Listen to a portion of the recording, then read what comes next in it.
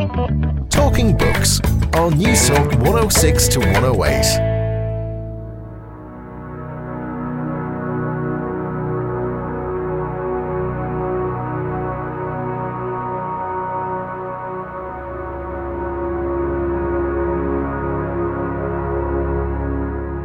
When I was reading Middlemarch for the first time, it was as if George Eliot was the sort of God. And when I finished reading it, I thought, oh, I'm going to be lonely again now.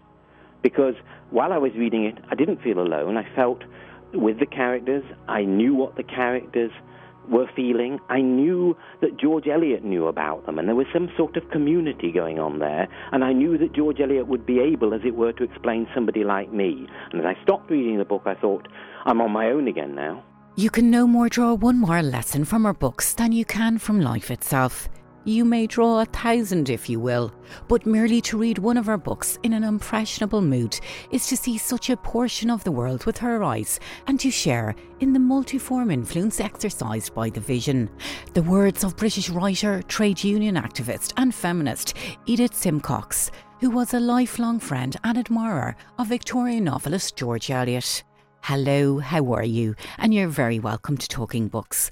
I'm Susan Cahill. It's lovely to have your company this evening. Can great art teach us how to live? Well, on tonight's show, we're going to unpack that question with one of the greatest writers of Victorian literature, the great George Eliot. Think classics such as Middlemarch, The Mill on the Floss, Silas Marner and Adam Bede. Yep, novels of intense emotion, empathy and psychological depth. This evening, I'm joined by writer, literary scholar and teacher Philip Davis, whose latest book, The Transferred Life of George Eliot, has just been published by Oxford University Press, where Philip informs his readers, my primary aim is to understand her life through her work, because it was her work that she transferred and dedicated her life. So what did it mean for George Eliot to be a realist writer? And was George Eliot the greatest philosopher writer of the Victorian era?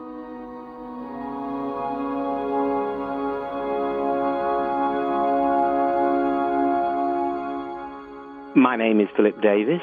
I'm a professor of literature at the University of Liverpool, where I also run a research unit called Quills. It's the Centre for Research into Reading, Literature and Society. And all that means is that we do research into reading groups, shared reading groups, often run by our sister organisation, The Reader, which takes serious literature to hard-to-reach communities, not in those sorts of reading groups where you read everything in advance, but where it's read live and on the spot. I've written recently this book about George Eliot. I've written about the Victorians, a volume, because I'm very interested in that period that brings literature, particularly in relation to the realist novel and ordinary doings. But I've also written on William Shakespeare, Samuel Johnson, William Wordsworth. I've never wanted to be a specialist. I wanted to be a literary middleman between authors and readers, trying to transmit the messages or show the importance to me of those books. This is a personal thing. Well, Philip, you're an exemplary middleman, and I have to say hats off to you for producing such an interesting and candid biography of the great George Eliot. I might start off with a big wide open question for you, if that's okay. Did George Eliot really interrogate truth at every level? And within that, was she working off a kind of a higher consciousness of sorts, because she really was able to see, interrogate and analyse the world in so many different ways? Most of her interrogation, as you call it, arise out of emotional problems and human needs. She is not a dry intellectual. She uses thinking in relation to human problems. It's not going to necessarily produce solutions, but she wants places in which to do that thinking. And she believes, increasingly in her life, that novels, realist novels, are the best places where people can do thinking about existence. So although she was an extraordinarily intelligent woman, knowing many languages, translating, reviewing, all that intelligence is meant to be in the service of something more important than intelligence. You describe her as a quintessential novelist and as a great transmitter. And I'm just wondering, do you think she really wanted the reader to maybe question their world around them, question their existence, and to maybe look deeply at the world? Like that she set out almost to teach her readers in some way? Or is that too strong? It's not too strong. She wanted the novel not just to be a form of entertainment, but something very serious. On the other hand, she didn't want just to be a teacher in the dullest sort of way, passing on some sort of lessons or messages. I wonder if I could, would it be all right to give you an example about that? So here's an example of somebody, a man called Lydgate, doctor from Middlemarch, who's got a difficult marriage with his beautiful wife, Rosamond. They are not getting on, but he still wants them to carry on, as he says, loving each other. And the secret sentences that he says in his mind that George Eliot picks up and transmits are these. In marriage, the certainty she will never love me much is easier to bear than the fear I shall love her no more. In other words, the one thought he's trying to avoid is, I shall love her no more, because that would be the end of everything. So what he will put up with, and only half recognize that he's putting up with it, is the sentence, she will never love me much. Now that's the sort of compromise that George Eliot is interested in. Not the dramatic thing, I won't love her anymore, let's get divorced, I want to kill her. No, it's the grey area. She will never love me much. It's the messy, mundane stuff, isn't it, Philip, that we all have to experience throughout our lives. And it's not necessarily, as you said, the dramatic that she excels in. Why she is, saying the great representative novelist is that she's a great representative realist novelist. And so within our ordinary lives, we keep thinking, oh, we'll make do. We're never going to come to much. It's all right. We manage. And of course, that's our outward story. Even the story we tell ourselves in order to cope. But inside, George Eliot knows there is a hidden drama that doesn't look dramatic, but is to do with people's struggling, people's unhappinesses, their lack of vocation, or their thwarted needs. This is about ordinary human secrets, the private things that hurt. You quote the psychologist James Sully. He was a young attendant at a Sunday afternoon intellectual gathering that George Eliot and a range of different leftists and radicals used to attend. I think it was called the Priory. Yeah. And he wrote that Eliot had a clairvoyant insight into the mind and character, which enabled her to get at once in spiritual touch with a stranger. Yeah. And she was able to, in some way, tap her speech and how the words that she chose. She was very clever in how she reached out to different people in the group.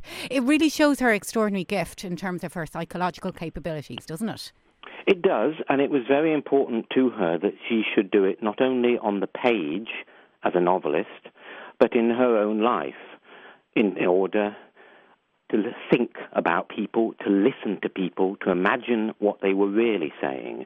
You hear their ordinary script, but the job of the novelist in real life was to hear what was beneath it, to imagine that. And she wanted to be as sympathetic in real life as she was on the page. She knew, however, that come away from the page and she wouldn't be. That's one of the powerful, painful contradictions for her, that she could write better than she could live. How much of her own personal struggles comes through in the literature? I know that she had a tricky-ish relationship with her mother, but I'm just wondering, her early childhood, it wasn't necessarily troubled, but it wasn't very happy either. She loved her father, and he was the great, secure figure for her from her childhood onwards. The relationship with the mother seems more distant, and it was always the case that her relationships with men seemed stronger from that point onwards than her relationships with women. She loved her brother Isaac. Trouble was that though in many ways it was a happy childhood, this was a girl of very powerful feelings, very strong thoughts, and increasingly as she grew, she was going to come into conflict with provincial Coventry, provincial Nuneaton, the countryside and towns where she was reared.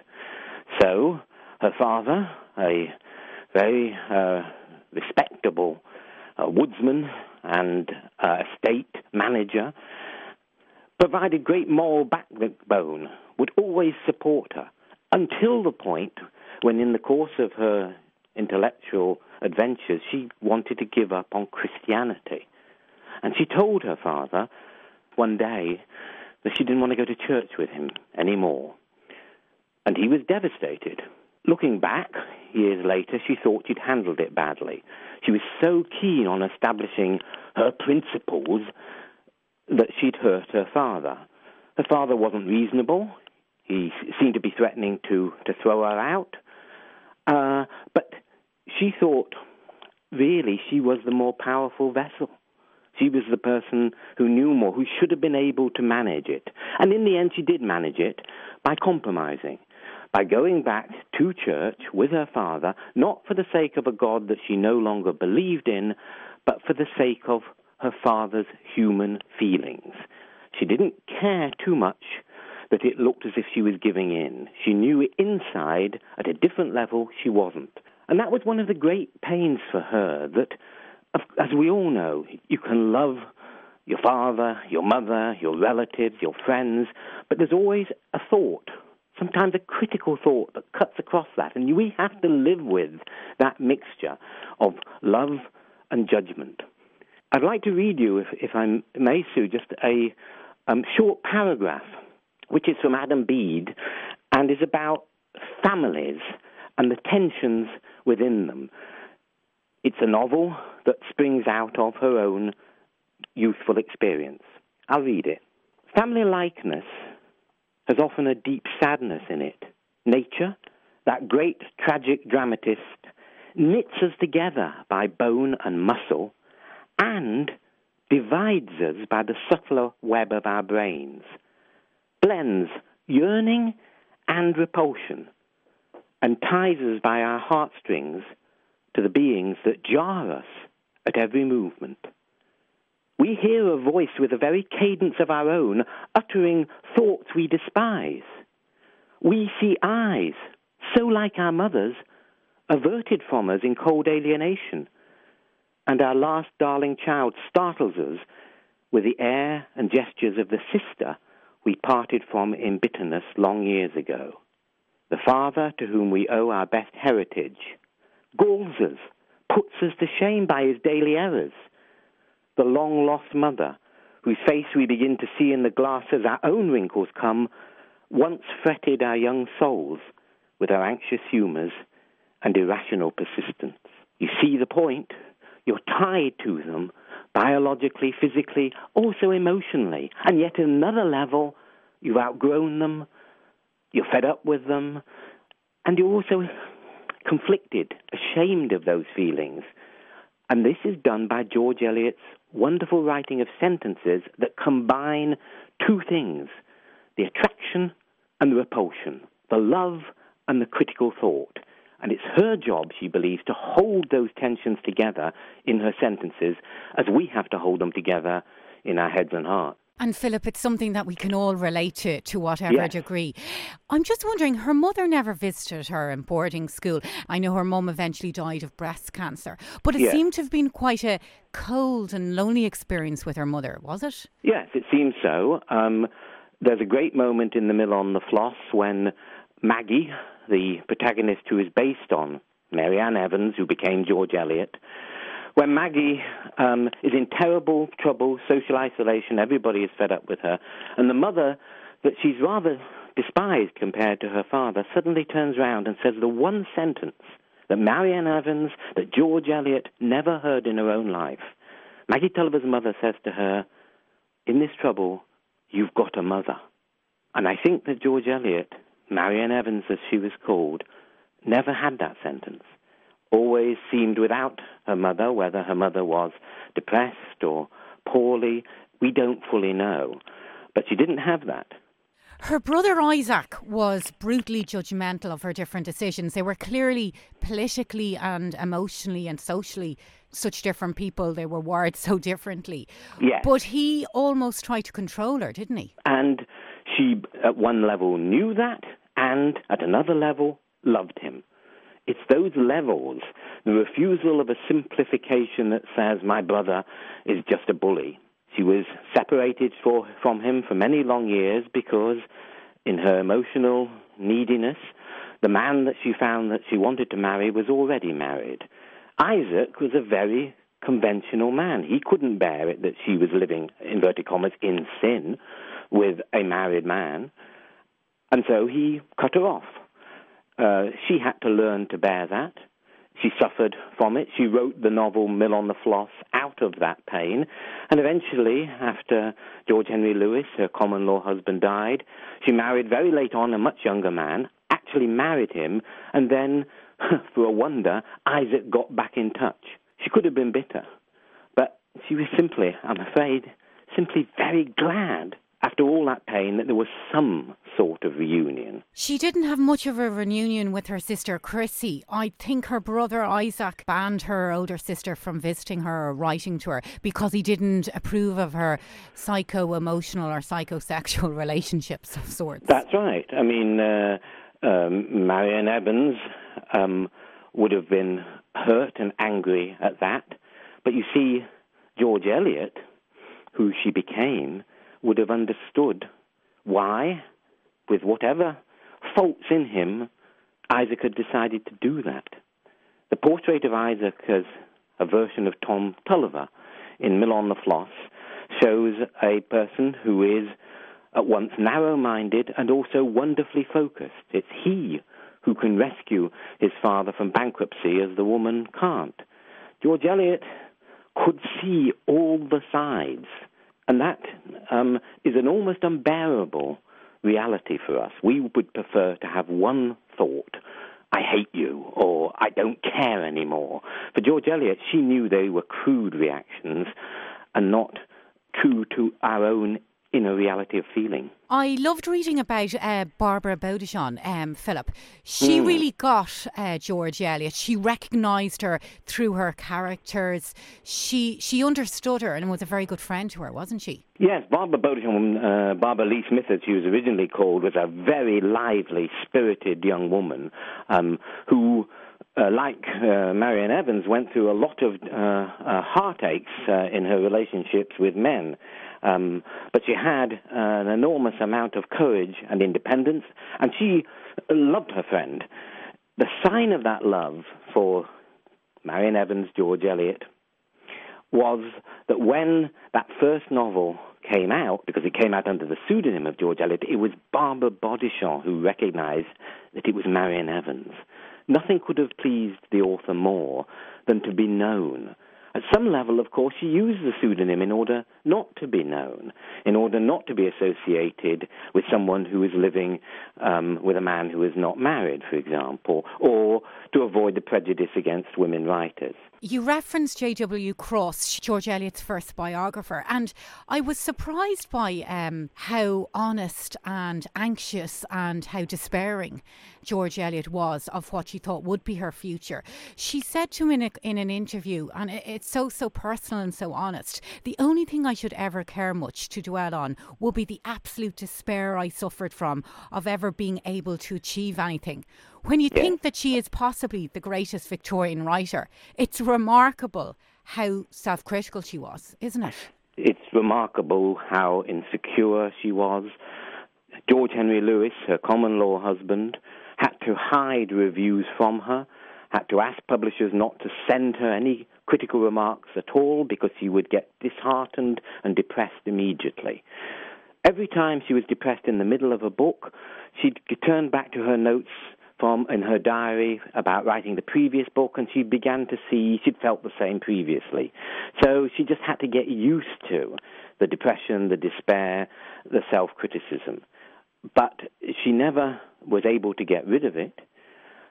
Johnny Cross was the young man that she married many years her junior, after the death of George Henry Lewis, towards the end of her life, needing somebody to look after her, because that's always the key. She needed to be loved. She needed to be able to have somebody to really talk to. Cross was like a sort of nephew who then looked after her in those later years. He was himself depressive and at one point said that he found her books melancholy. Instead of thinking, as she might, that this was a sign of his own depression, she was just very, very upset. She was thin-skinned, but she was also very frightened if that's all her novels did. She didn't want to just be a teacher, and she didn't want to just be a pessimist. So although she was dealing with hard and often sad human problems, she wanted her books not to be melancholy. She wanted them to give people some sort of strength, some sort of belief, some sort of strong emotions in the midst of things. Is Middlemarch her greatest book, do you think? I presume you've read it umpteen times. Umpteen times. I think it is her greatest book. And I remember the first time that I read it when I would be perhaps 16, 17. And what I loved was the way that she was able to put in the background, the context, the unspoken thoughts of every character. And I thought to myself, I can't even do that for myself, but I wish there was somebody who could explain me, put in the faults, but also the mitigations that had been known. Of course, you'd be quite frightened of anybody knowing you that way, especially as you grew up away from your parents. And perhaps the only, is it a person? Not really. The only person that you would think traditionally could do that would be God. Well, when I was reading Middlemarch for the first time, it was as if George Eliot was a sort of God. And when I finished reading it, I thought, oh, I'm going to be lonely again now.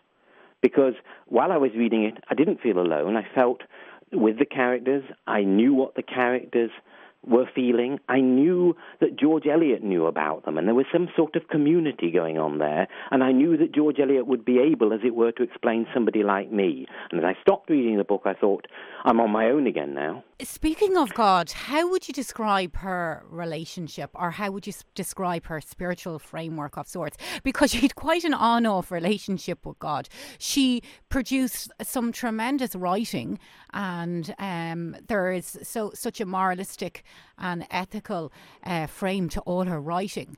But It's not straightforward. Sure, it's not. No, she gave up her beliefs. She had very strong evangelical beliefs in God as a young woman.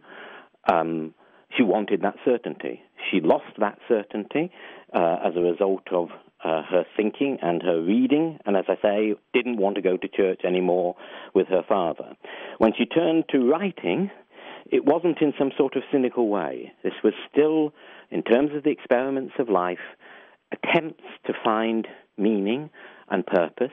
It was a sort of agnostic religious endeavor. God wasn't going to appear in this, but all those religious feelings that she valued, she wanted to retain. I was very interested in what you wrote about Tolstoy. You mentioned that Tolstoy loved Adam Bede. He thought it was just one of the best books that he'd ever read. Yeah. And it got me thinking, and I'm not sure it's the nicest thing to do. You know, Tolstoy and George Eliot both are masters of marriage and writing about the pains and frustrations and distractions within marriage and the suffering. And I'm just wondering, is it fair to compare them? Can we put them, are they like, they're two extraordinary giants of literature, but I'm just wondering, who do you think writes marriage and its frustrations best? The great impossible question. Maybe we'll just go for love first, and then we'll move on to marriage. It's a very difficult one, isn't it? It's a very difficult one. Because I spent the weekend trying to think about it, and it's hard, isn't it? It's very hard. Tolstoy, I'm thinking here of Anna Karenina, still comes through at the end of that book with Levin as a believer. And there is that strong drive in Tolstoy towards some sort of religious faith. George Eliot has to be more immersed in the day-to-day. There isn't going to be a religious solution. There's no resolve, though, in George